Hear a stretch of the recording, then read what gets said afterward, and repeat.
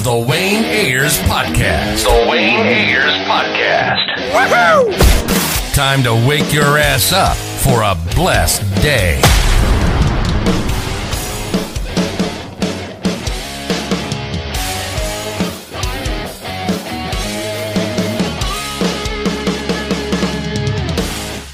How you been? How you doing there? I'm doing great. It's good to be here. That's good. That's good. Let's get started with the Mandalorian series. You know, one of the best series out right now. What was like your initial reaction like when you got casted to like this part, which people still don't really know like about your character as well either. But like how did it feel like your initial reaction getting casted? Well, I knew very little initially. The show had not been named yet. The show had not been announced at all. I knew it was some sort of Star Wars live action show, but it was on this strange new streaming platform that Disney was launching. The details were very sparse because, of course, they were trying to keep everything secret, which includes telling the actors next to nothing. And I'm really glad for that because it meant that I didn't really have much to make me nervous. I had no idea it was going to become the hit that it has become, which meant I could just focus on doing my work. And there was so much with this character to dig into. I mean, so little information, but she's so rich and I feel like she symbolizes so much. She is the mentor to Din Djarin, and she's really this archetypal figure within the series. And there were a lot of images that John and Dave gave me to think about. And there's just so much that I love thinking about with her. She's different from any other character I've ever played. So she gives me a lot to contend with.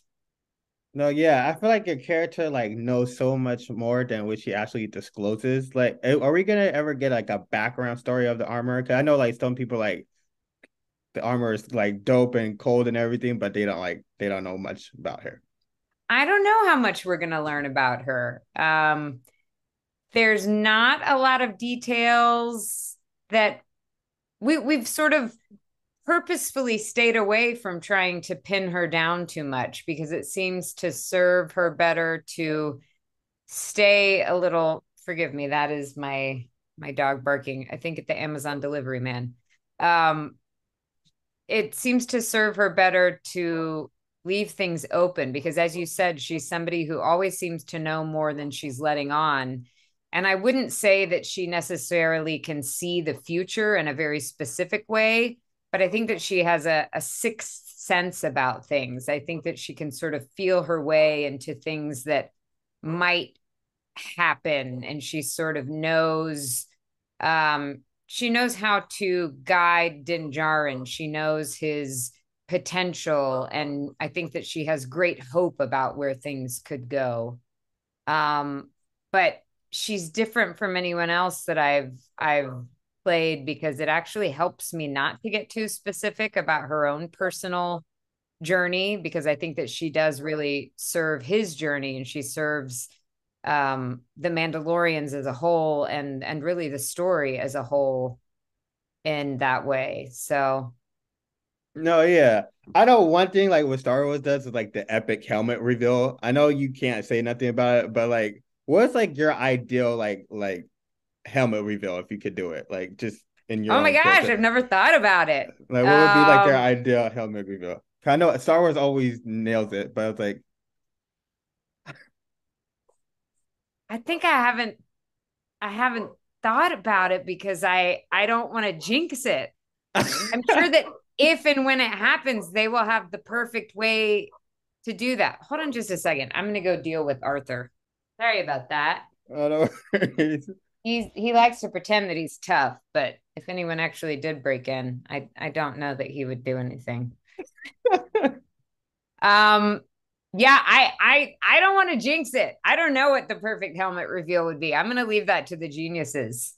Okay. I know like fans have like throw out like the crazy theories about the armor and everything. Like what's the biggest misconception you heard about the armor? Well, one of the things that I have been asked a lot since that episode of the Book of Boba Fett is or not necessarily asked, but a lot of people have have been really upset with me. And you know, they say, how could you do that to him? How could you banish him? And I have to remind them, I didn't do anything. You know, he's the one that chose to remove his helmet. He knew what the consequences were. He made an informed decision. You know, he felt it was worth it in that moment.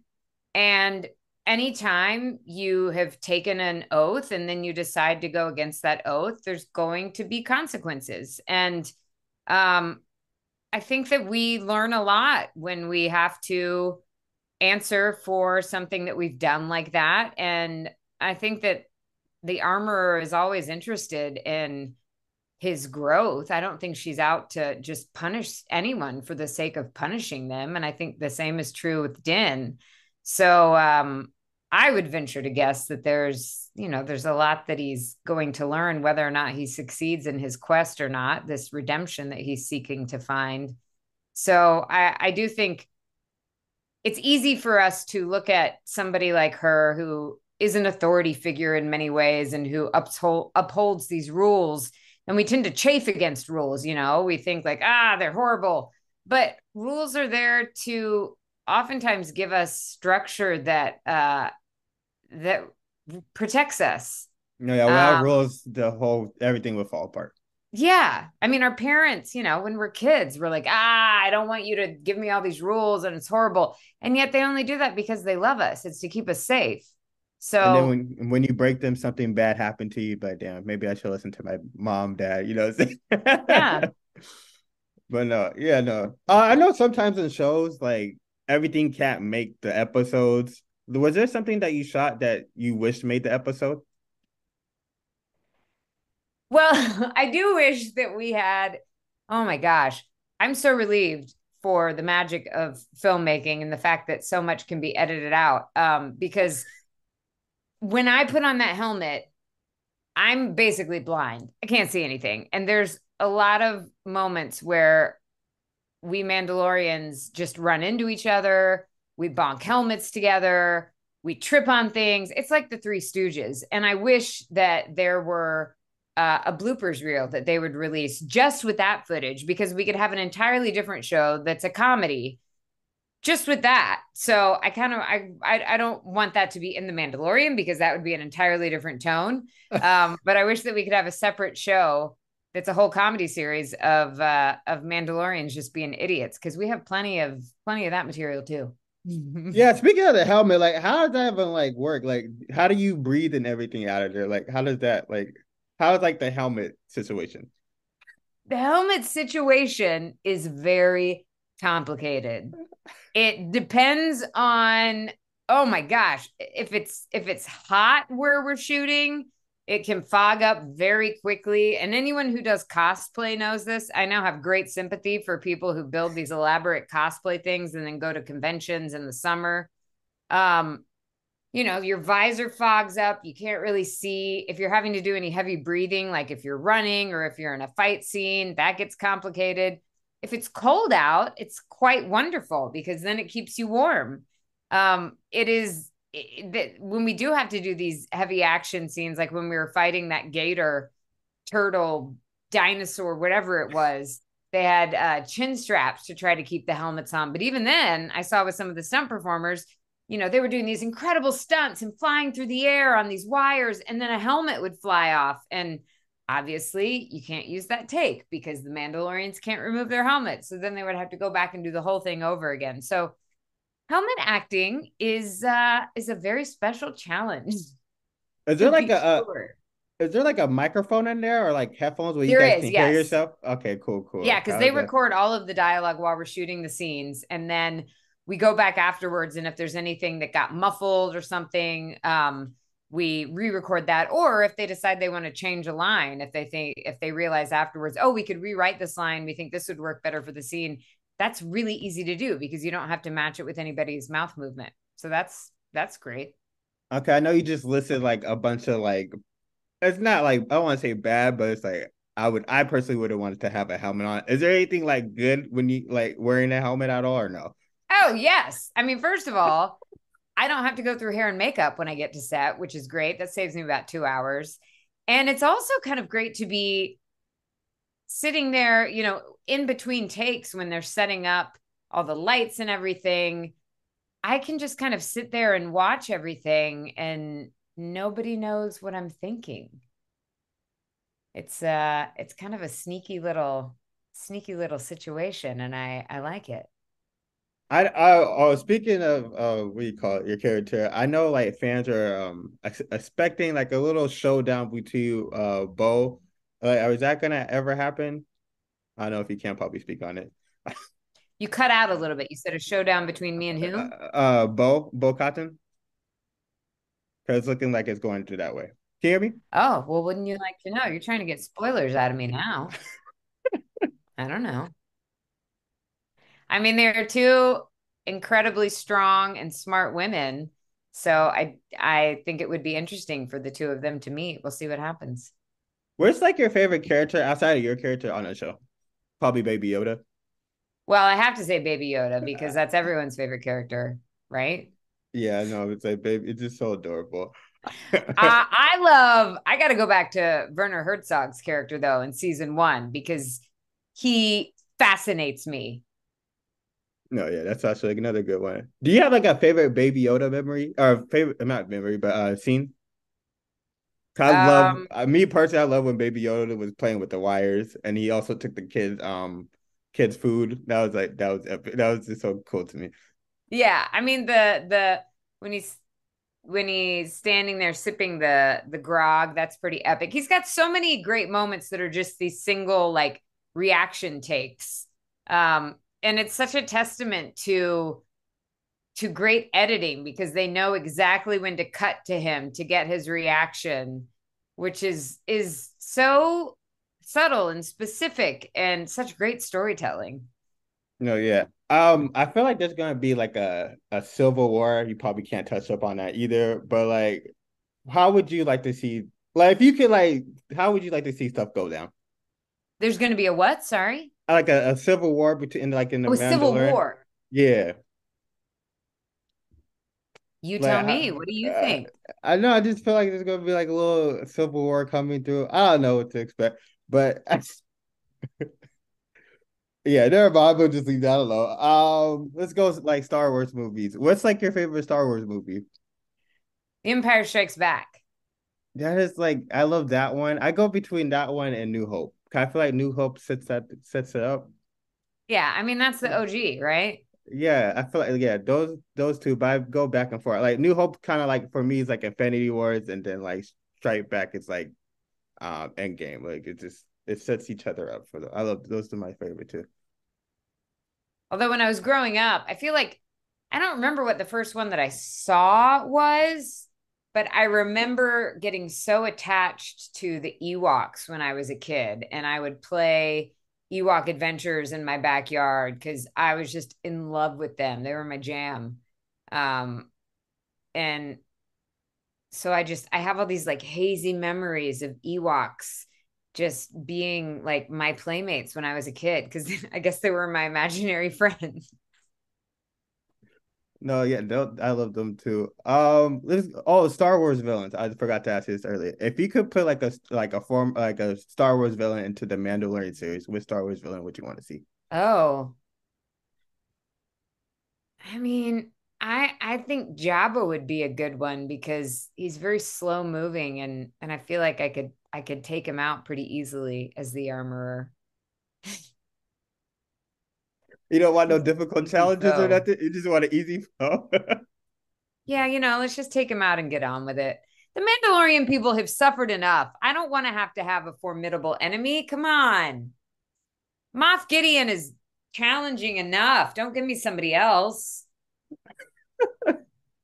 Oh, I know, like, because you were also on one of my favorite shows ever, like Supernatural. That was like one of my favorite Oh, shows, thank you. like ever. Amara killed it. I just want to know, like, if you could like have like a tag team, like just somebody team up to go against like any enemies, would you rather have Sam and Dean or the Mandalorian and Baby Yoda? Oh no. See, now you're gonna turn one of the fandoms against me. It depends on who the enemy is because they both have very specific skill sets.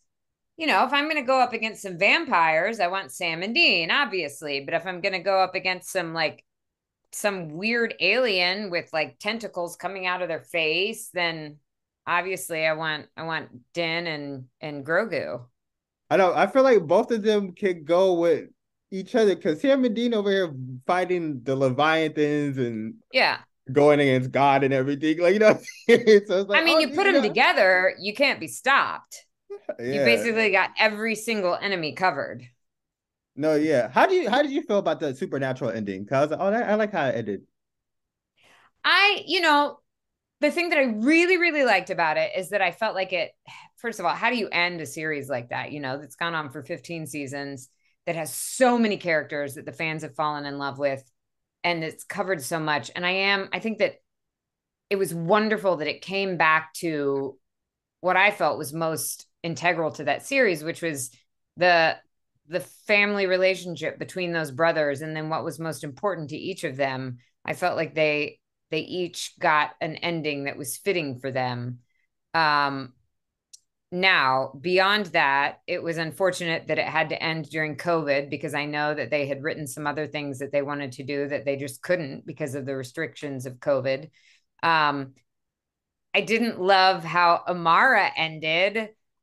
I felt like, I wanted something better for her. I didn't want her to just get absorbed into her stupid brother. And I felt so sad for her because she had such an incredible journey. She went from basically wanting to wipe out all of humanity to being willing to have hope and to take a chance. And then she got betrayed by stupid pretty face Dean when she finally said, okay, I will take a chance on humanity. I will take a chance on trusting you. And I'm glad that she was willing to have that faith. It's too bad that she kind of got kicked in the teeth, but I like to think that she is having a wonderful time with Jack now, and that things are going okay for the two of them. Yeah, I was like kind of hoping they kind of just let Amara alone, and then like they did like a spin-off series. 'Cause I feel like they could still do a spin-off series just with because what do you call it? I think Sam had a kid, and then I think Sam's Yeah. kid was doing Oh the my thing. gosh, So they could do like 25 spin-offs with all the yeah, characters from but that yeah, I show. was I really was expecting like okay, you can put like Amara alone, and then yeah, I kind of wanted to see more from. I feel like we were robbed from more Amara moments because like like she was like stronger than Chuck and everything, and just the whole storytelling, and then kind of just like I don't know what happened. I feel like they could have done more with your character. Me personally. They could have done more with, I mean, that this is the thing. They wrote such brilliant characters, and there was just no way to end all of them perfectly. They had to tie it all up somehow, and they had to focus on Sam and Dean. So Yeah, I know it's true. But like you guys could let a little leeway to the possible spin-off, but it's okay. Oh, you also voiced Emily in the Last of Us video game, I believe. I did the motion capture for that too. Yeah. Did you ever give like I know like fans like video games, like if you don't do it right, people like go after you when they do the shows. Like, did you give Pedro any advice like before he did the series? No, I did not, because I mean, I don't feel like I have advice to give him about getting that right. I did my part in that video game, and I stayed in my lane. I was not going to dare counsel him about how he should do Joel. Oh no, I just want to know if you give it. I be seeing the fans like when they do video games to like TV shows and they don't get it right, they just all hell breaks loose. It's like, oh my god, like I didn't know you guys really felt that way. So I just want to know if you gave me any advice or not. Pedro does just fine on his own. He had that covered. I mean, he's so beautiful in that role, and I I just think it's delightful that he gets to be. He is so naturally such a warm and loving and charming person, and so he plays this father figure so charmingly and so beautifully, and he was fine. He didn't need my advice. Do you have like a favorite Pedro moment, like between you two? Just in life. Yeah, just in like Well, I love how much our worlds have intersected, because I actually, we know each other from long ago in New York doing theater with the same people at the same time. And I've always admired his work and just enjoyed getting to know him. And then I was on The Mentalist, and he came in as Lisbon's fiance. And I don't remember if we ever actually had scenes together, but it was so much fun that to have, someone that I knew coming onto the show when I was on there. And then hilarious that our paths crossed again in this completely different world in The Mandalorian. And it's always fun when you get to work with somebody that you already know and you know in a certain context, and then you get to play with them on this entirely different playground, and you already have this shared knowledge, because half of the challenge, I think, when you're coming onto a film set where you don't often have a lot of time for rehearsal, you don't often have a lot of time to get to know everybody and to get comfortable with them. Half the battle is getting relaxed and figuring out, what your language is together. And so if you already know someone and you already feel comfortable with them, it's just so much fun and it's absolutely delightful. So I can't wait to see where we're going to wind up together next. Speaking of next, I know before I let you go, do you have like a dream project or role that you like really want to do? Is there like a certain like person or a character that you like really like want to portray like in a movie or like a TV Oh show? boy. I mean, there's so many people that I would love to work with. And I think in terms of the types of roles I'd want to do, I have been so lucky to play these incredibly strong, formidable, smart women, and I love that. And um, I think what I'd really like to do is take a load off and just be sort of stupid and goofy um and do like an ensemble comedy that is much lower stakes and it's just a complete 180 from some of that and write thing I do write things with other people, and I love the collaboration that happens when you're from improv and stuff like that, and I think it would be fun to get into that after doing all of this, like these shows, especially that have all these special effects in this heightened world, and it feels almost like Greek in terms of the size of the emotions and everything. I would love to go in the other direction for a little while.